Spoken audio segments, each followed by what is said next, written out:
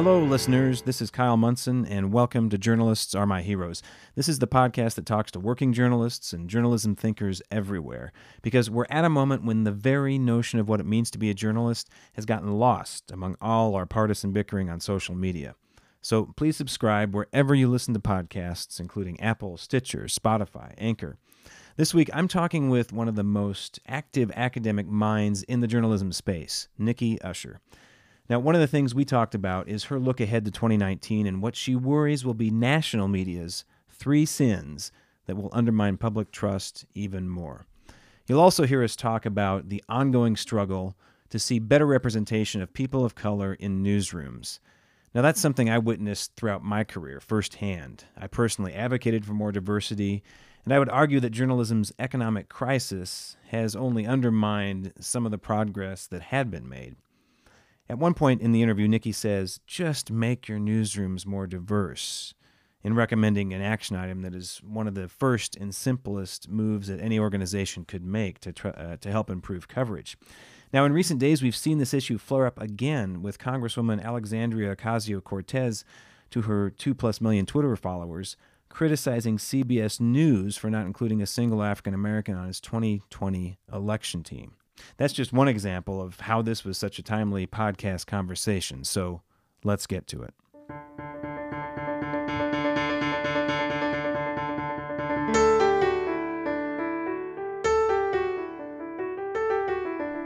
Hello, Journalists Are My Heroes listeners. This is Kyle Munson, and typically on this podcast, what I do is I talk to working journalists. The whole point is I'm saying that we need to somehow reconnect the modern media audience with the whole notion of what it means to be a journalist. But I wanted to get Nikki Usher on the podcast today because I first crossed paths with her several years ago when she was busy talking to scores of journalists around the country, and she still does that on a regular basis. She's an associate professor at both George Washington University and the University of Illinois, and I'm talking to her right now as she's in Illinois. Hey, Nikki, thanks for taking a little bit of time to chat. Oh, thanks, Kyle. Always great to catch up. Yeah, I obviously I could tell that you love journalism. It's front and center in your life right now. Where did you end up? We crossed paths. I was working at the Des Moines Register, and you were traveling around the country looking at all of these large metro daily newspapers selling off their real estate, like we sold off ours. Yes. What was the lasting impression that whole phase of your work and research left you with? So, what I came away with was that place is one of the most important and not talked about enough parts of this whole conversation about what's happening in journalism today.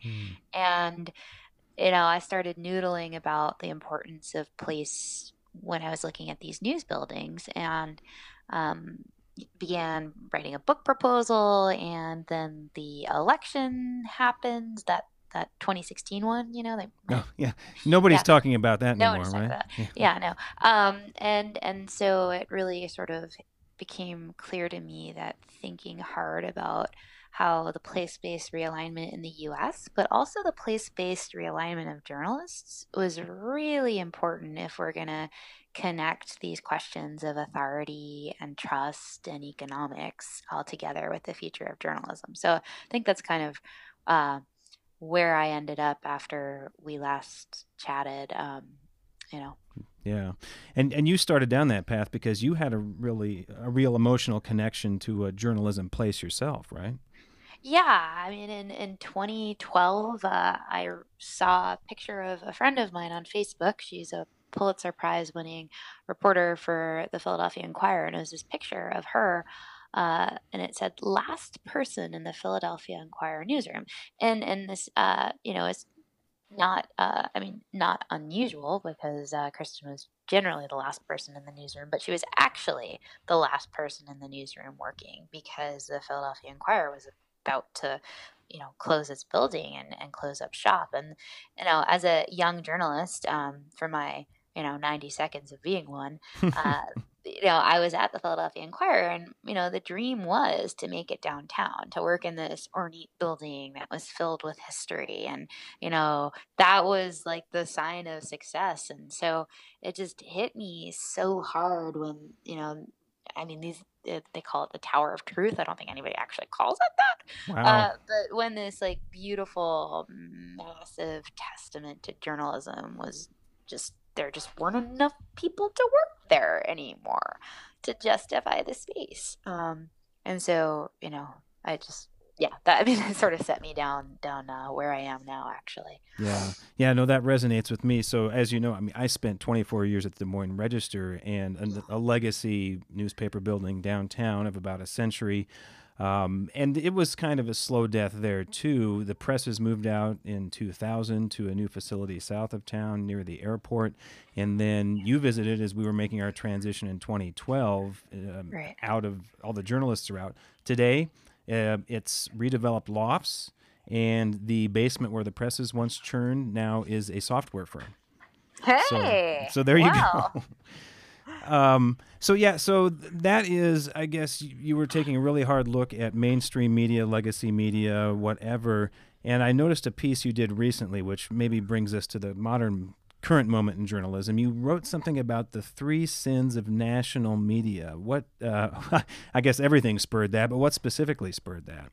Well, so Neiman Lab does this usual thing every year that's what are the predictions for the future of journalism for the coming year?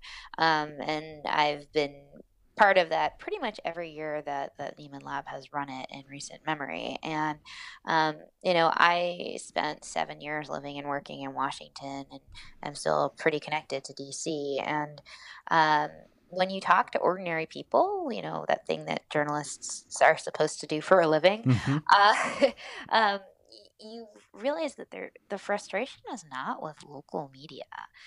People aren't saying, "Oh gosh, I hate that guy Kyle Munson when he was an Iowa columnist. I mean, he just didn't care about the state." That's never what you hear, right? That's never what you hear. What you hear from people is like, "Oh, Jake Tapper, blah blah blah blah blah," or "I can't believe the New York Times did blah blah blah," blah, or all of national media is biased. And well, the question is why? And I think that there are these mistakes that scholars like myself have noticed, and for generations preceding me, that come up in journalism as kind of like these fatal flaws. I mean, you can think of just a couple off the top of your head, right? Like Mm-hmm. the horse race, right? Over focus on the horse race.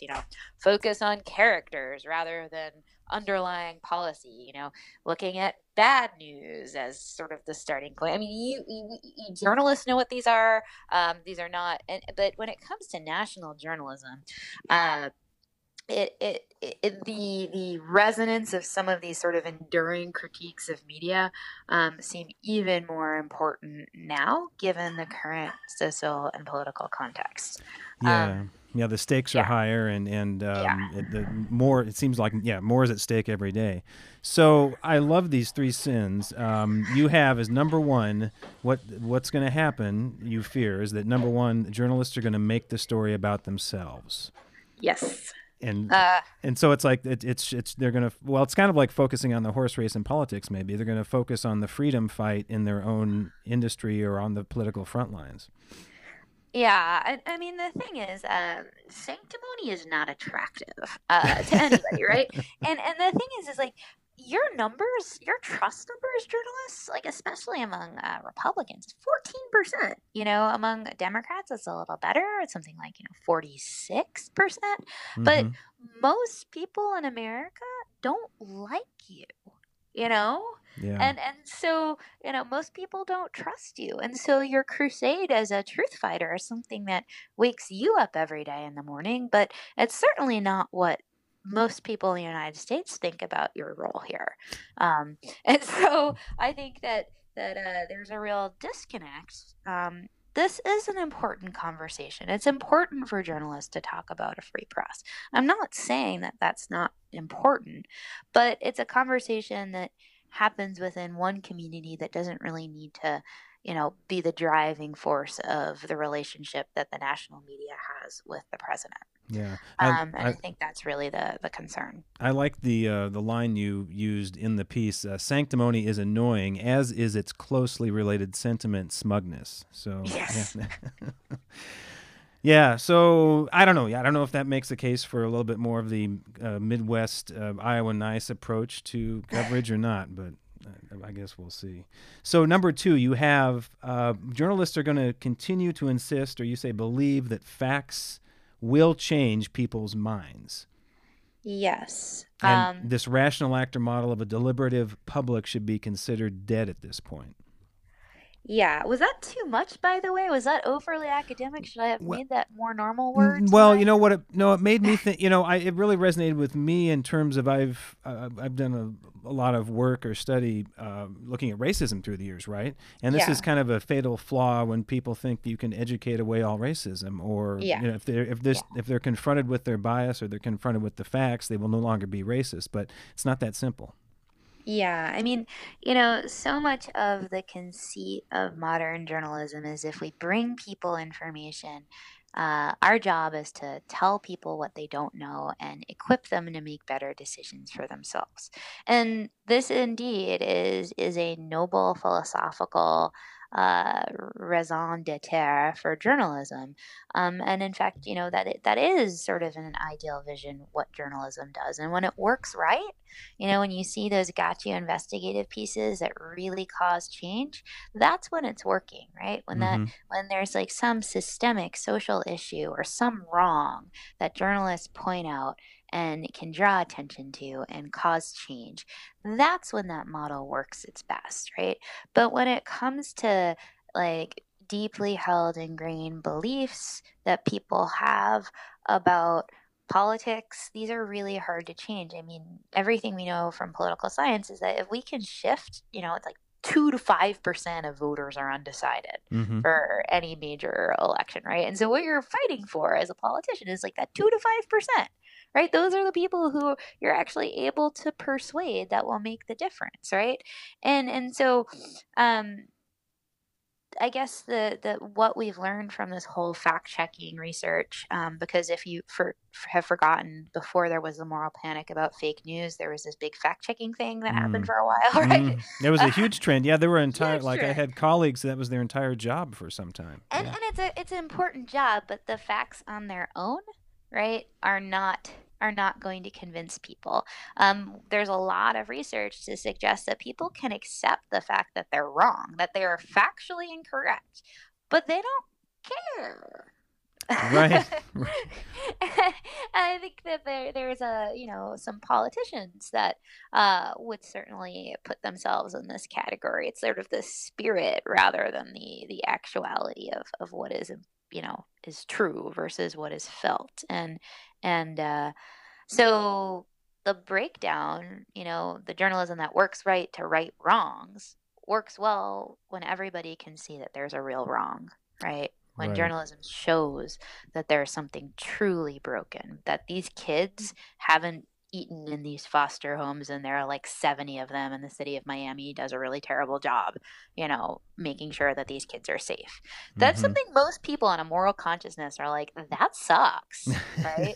Right. Like it goes way past any ingrained belief you may have about foster care or whatever it is. It's like should eat. Kids should eat, right? Like this is something we can all agree on. I would hope. And so or kids shouldn't be abused, like that seems like right, but it doesn't, this sort of day-to-day systemic outrage of this fact is wrong, this fact is wrong, and therefore you should believe us, you're seeing the world the wrong way. It doesn't penetrate.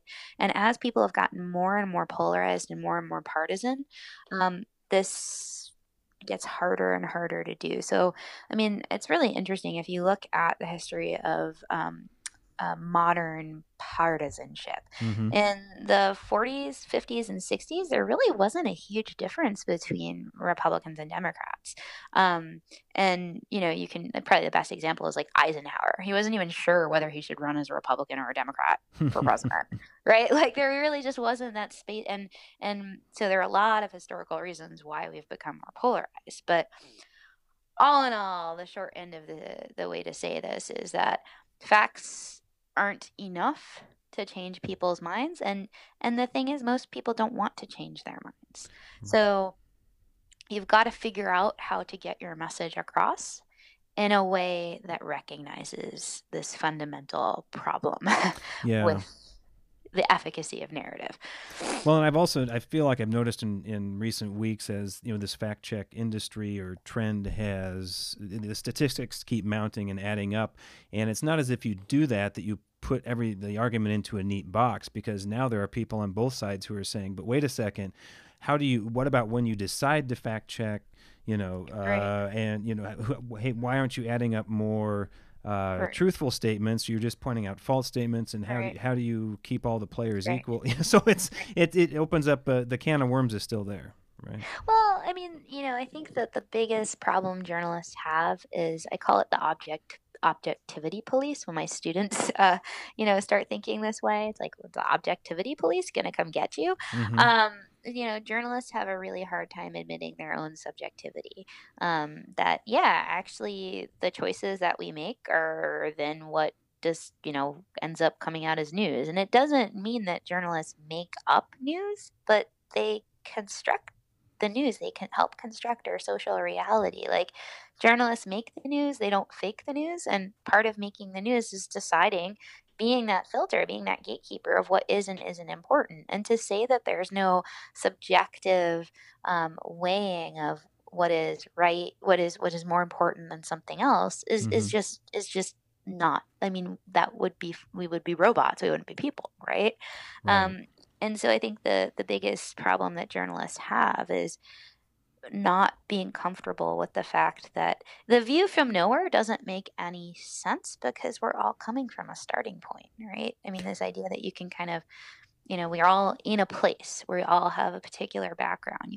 You can't assume this omniscient sort of perspective and presume that there's no subjectivity involved. So Right. that's sort of my kind of, if I could change one thing about American journalism today, it Yeah. would Right. just be like, look, I know you're trying to say that democracy dies in darkness as a recall back to some this like trivia point in the Watergate conversations, but nobody in America is seeing it that way. Um, and most people in your newsroom don't like Donald Trump. Like, own it, Washington Post.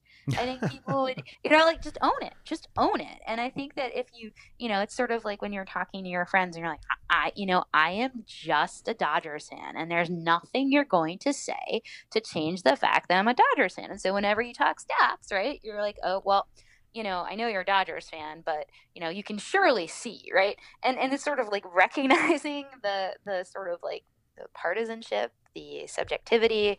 That would be sort of the one thing I would change, would be an open conversation about what journalists believe, and Yeah. then what that means for the kind of news that they produce, because then everybody knows, everybody, we're on an equal starting point. Yeah, no, it's going to take many episodes of this podcast to tease out all the threads that are in that, but it's Yeah. true. And the View from Nowhere debate that Jay Rosen has also been famously tied to Right. for a long time, and still talks about. It's kind of a daily debate on social media still. I don't know. I mean, Yeah. I came from a history of, I was an opinion columnist, Uh-huh. kind of a reporting opinion columnist for many years, and so that what you're saying always has felt natural to me. And even, I don't know, I guess I came from a history. I had an editor tell me once that you strive for objectivity, knowing that you never really reach it, but at least what you do as a journalist is you have this transparent process that you pursue, so that if somebody else was following the same story in the same way, they would at least arrive at more or less the same place. And Yeah. so it doesn't. So I guess I kind of came up in the industry not really thinking about A View from Nowhere, but in sort of trying to find a Yeah. transparent, As knowing a somewhat method. flawed method. Yeah. So, I mean, and I think that the Rosenstiel and Kovacs book, like, they try to, I mean, they try to say, like, objectivity is a method. It's like, the scientific method, the objective method of journalism, but it's not a philosophical sort of ideal that's possible nor even desired. And I think, Right. you know, so No, that that gets us a long way from stop doing these fact checks and thinking they're going to change everybody's mind. That's right. Yeah. Well, But so we just went on a journalism nerd just yeah, tangent there, but that's fine. All right. So yeah, to wrap this up, to your third sin that you fear about national media in the year ahead, they're going to continue to amplify conspiracies, bad actors, and moral panics. Now, yeah, when I read that, this sounds to me like. I mean, it's sort of like the Facebook problem too, right? yeah, You have these open channels, and then all of a yeah, sudden they find out, oh wait, we have to try to be editors now. yeah. Hard I mean, work. it's really hard work. I think the thing is that, right, and it kind of stems from this whole idea of like the rational actor thing, where if we show people stuff, they're going to come to good decisions if we just give them the right information. But sometimes that doesn't work, right? And sometimes it doesn't work equally across all subjects. And I think the issue is, when you amplify things that are fringe through the mainstream media, you legitimize them. So news organizations have to be super careful. Journalists have to be super careful about who their sources are, and who they choose, what alt right person they choose to talk to, or what fringe conspiracy. And I make the point in the article, that, or in the Neiman piece, that like the flat earthers, I mean, like that journal. I remember being in newsrooms, and you'd get some press release, and you wouldn't go cover a convention just because there was a convention in town. But the flat earthers are this super fringe movement, and yes, they're absolutely fascinating. But in continuing to cover flat earthers, the flat Earth sort of proponents have grown steadily, right? So you've just Yeah. gone and amplified this, over and over and over. And there's also this thing in social science called the belief echo. So once you start to, my colleague Emily Thorson at Syracuse, that's sort of her term. But the idea, right, is you hear something. And if you hear it enough, you kind of start to think maybe it's true, right? So the Mm-hmm. deep state stuff, I think, is a really good example, right? Because we all know that in the back of our heads that there's this whole security state that is going on, that whole military industrial complex. And the truth is, most of us have no idea what that is. And I think a lot of us would prefer not to. Like, that means they're doing a good job, right? Right. So you hear enough about the deep state, and you're like, yeah, I can see that, Well, and there's been just enough valid conspiracy through the years to Right. sort of seed people's imagination, right? Yeah. Yeah, I mean, the JFK stuff. Sorry, Right. Right. um, but no, but and so when you choose to amplify hate, when you choose to amplify fringe beliefs, you're legitimizing them. You're firing up all of those supporters. You're giving them recognition. You're giving them ammunition, and you're exposing all of these people to something that maybe they just didn't need to know about. And it's the same as true as like, so some fake news story will happen, and then journalists will be like, "Oh my gosh, there was this fake news story," and I'm like, "I didn't see that fake news story." Oh, until the New York Times wrote about it, right? Like, Right. um, so that's sort of the real issue with all of this, is you've got to be really responsible about what and when to choose to amplify bad actors. I mean, you can think about like, and I think journalists have self-corrected in some of this, like the mass shooting coverage. I think has really started to change. There's a lot more consciousness about not focusing on the name of the person and the story of that person, and focusing more on the victims, and why the bump stocks debate took on such resonance, because we weren't talking about the shooter. I can't even think of the name of the shooter off of the Mm-hmm. top of my head. That's a good thing, right? Right. Because we know that valorizing shooters can lead to the same kind of copycat thing that you see with suicides, right? And so I guess there is a possibility for course correction, but we do know that, journalists do a good job of amplifying the bad guys sometimes, and giving them more legitimation than they ought to have.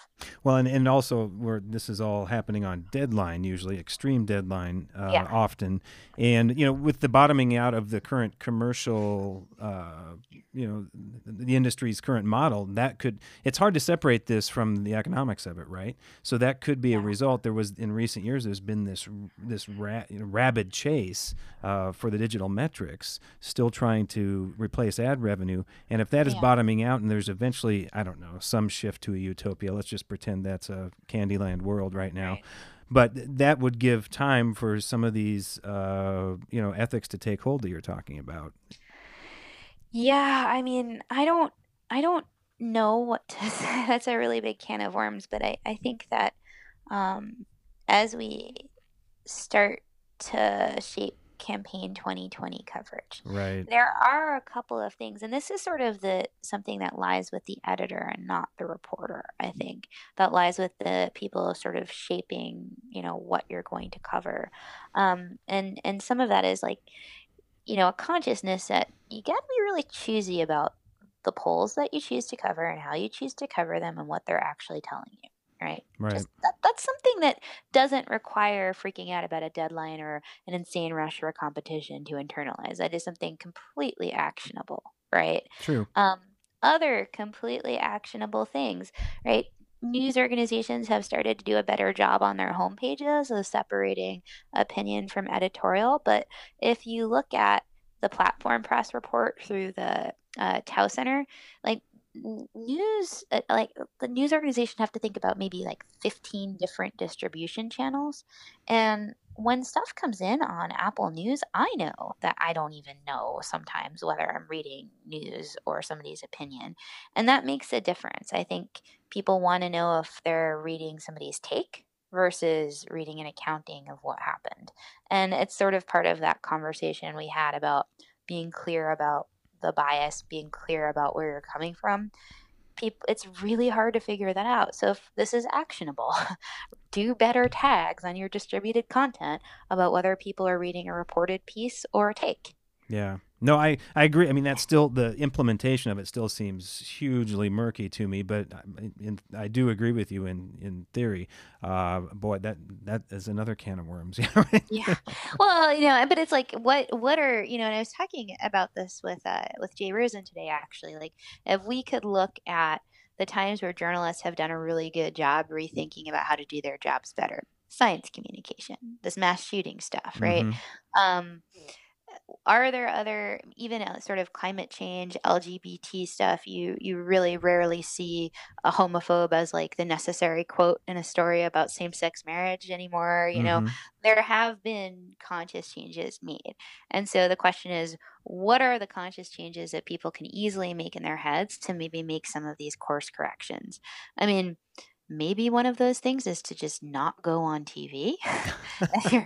Right? Like if you're a journalist who's working for a text-based medium, maybe, and you're a reporter, maybe giving an expert commentary on CNN isn't the best choice. You can make a lot of money, but is that, should there be some lines in the sand that, you know, that's a problem. I don't Wow. know. I mean, I think that this is a really important conversation worth really starting to have. And also, I mean, something that's super actionable is like just make your newsrooms more diverse. I Yeah. mean, that is like the single easiest actionable thing to correct blind spots, is to bring in people who aren't from the places you are, aren't from the schools you went to, and don't look like you.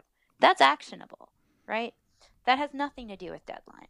And so I feel like if there's one thing that you can do, um, maybe that's the best one, because that will change coverage. It will. Yeah, no. I mean, from within the industry, I saw that there was a serious effort to do that, and it kind of crescendoed in the '90s, and then began to erode as the economic underpinnings started to wash away. But no, so you've given me an agenda here for several more episodes, Nikki. So Good. thanks. So Good. I will look forward to reaching out again in the near future. Sure. So Sure. what's occupying? One last thing. What's occupying you this semester? What are you talking to journalists or students about? And what do you hope to get from 2019?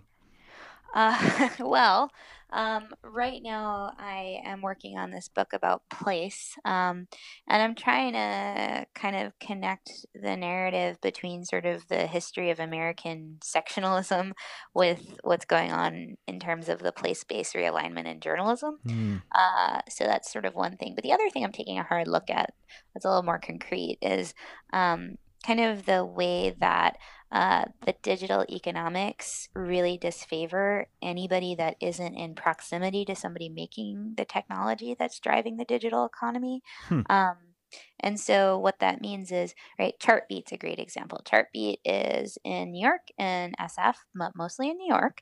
And Chartbeat has local news outreach, but that local news outreach is like, this is how you use our platform. This is how you optimize our content for your this is how you optimize your content to succeed on our platform. But those metrics are being imposed by people who work at a metrics company in a big city, right? Mm-hmm. Those may not make sense for local outs, and sort of other big things like platforms, right? Facebook, or Google News. Think about how many times the Des Moines Register had a story first, then the New York Times wrote that same story, and your search results just like disappeared, right? Right. So there are these huge problems with kind of the way that algorithms amplify bigger, larger news sites over ones that may have better information. Um, and that there's already a big footing problem that happens within the industry, but it's also amplified on these platforms. So those sorts of questions of like digital scale and digital power are things I'm thinking a lot about right now. Oh, that's cool. Well, I'll definitely want to talk to you about that. The digital bigfooting and I don't know what. Yeah, the tech desert angle on the news desert, I guess. So Yeah, um, yeah. that definitely resonates with my Midwestern consciousness. So, well, hey, Nikki, thank you so much. I appreciate it. Have a great start to 2019, and we'll look forward to catching up with you as soon as we can. Super. And I'm gonna, enjoy the podcast as it goes forward. So thank you so much for All right. chatting with me. Appreciate it. Yeah, you bet. It's a work in progress. So All right. treat me kindly online. All right. Yeah, for sure. Thanks. All Thanks. right. Okay.